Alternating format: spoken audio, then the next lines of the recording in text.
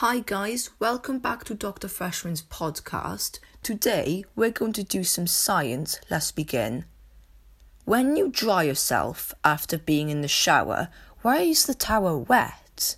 When you dry your hands, where does the water go?